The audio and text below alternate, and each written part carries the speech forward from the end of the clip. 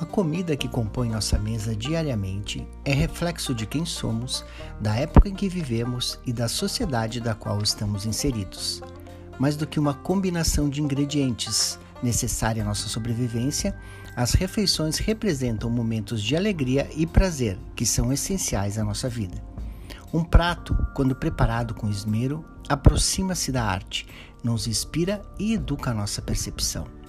Para fazer a arte da gastronomia, é necessário prová-la com todos os sentidos. O Food Talks foi desenhado com esse objetivo, trazer referências do mundo gastronômico para despertar seu apetite por novidades. Dicas, curiosidades, receitas, tendências e muita informação recém-saídas do forno estão garantidas em nossos episódios.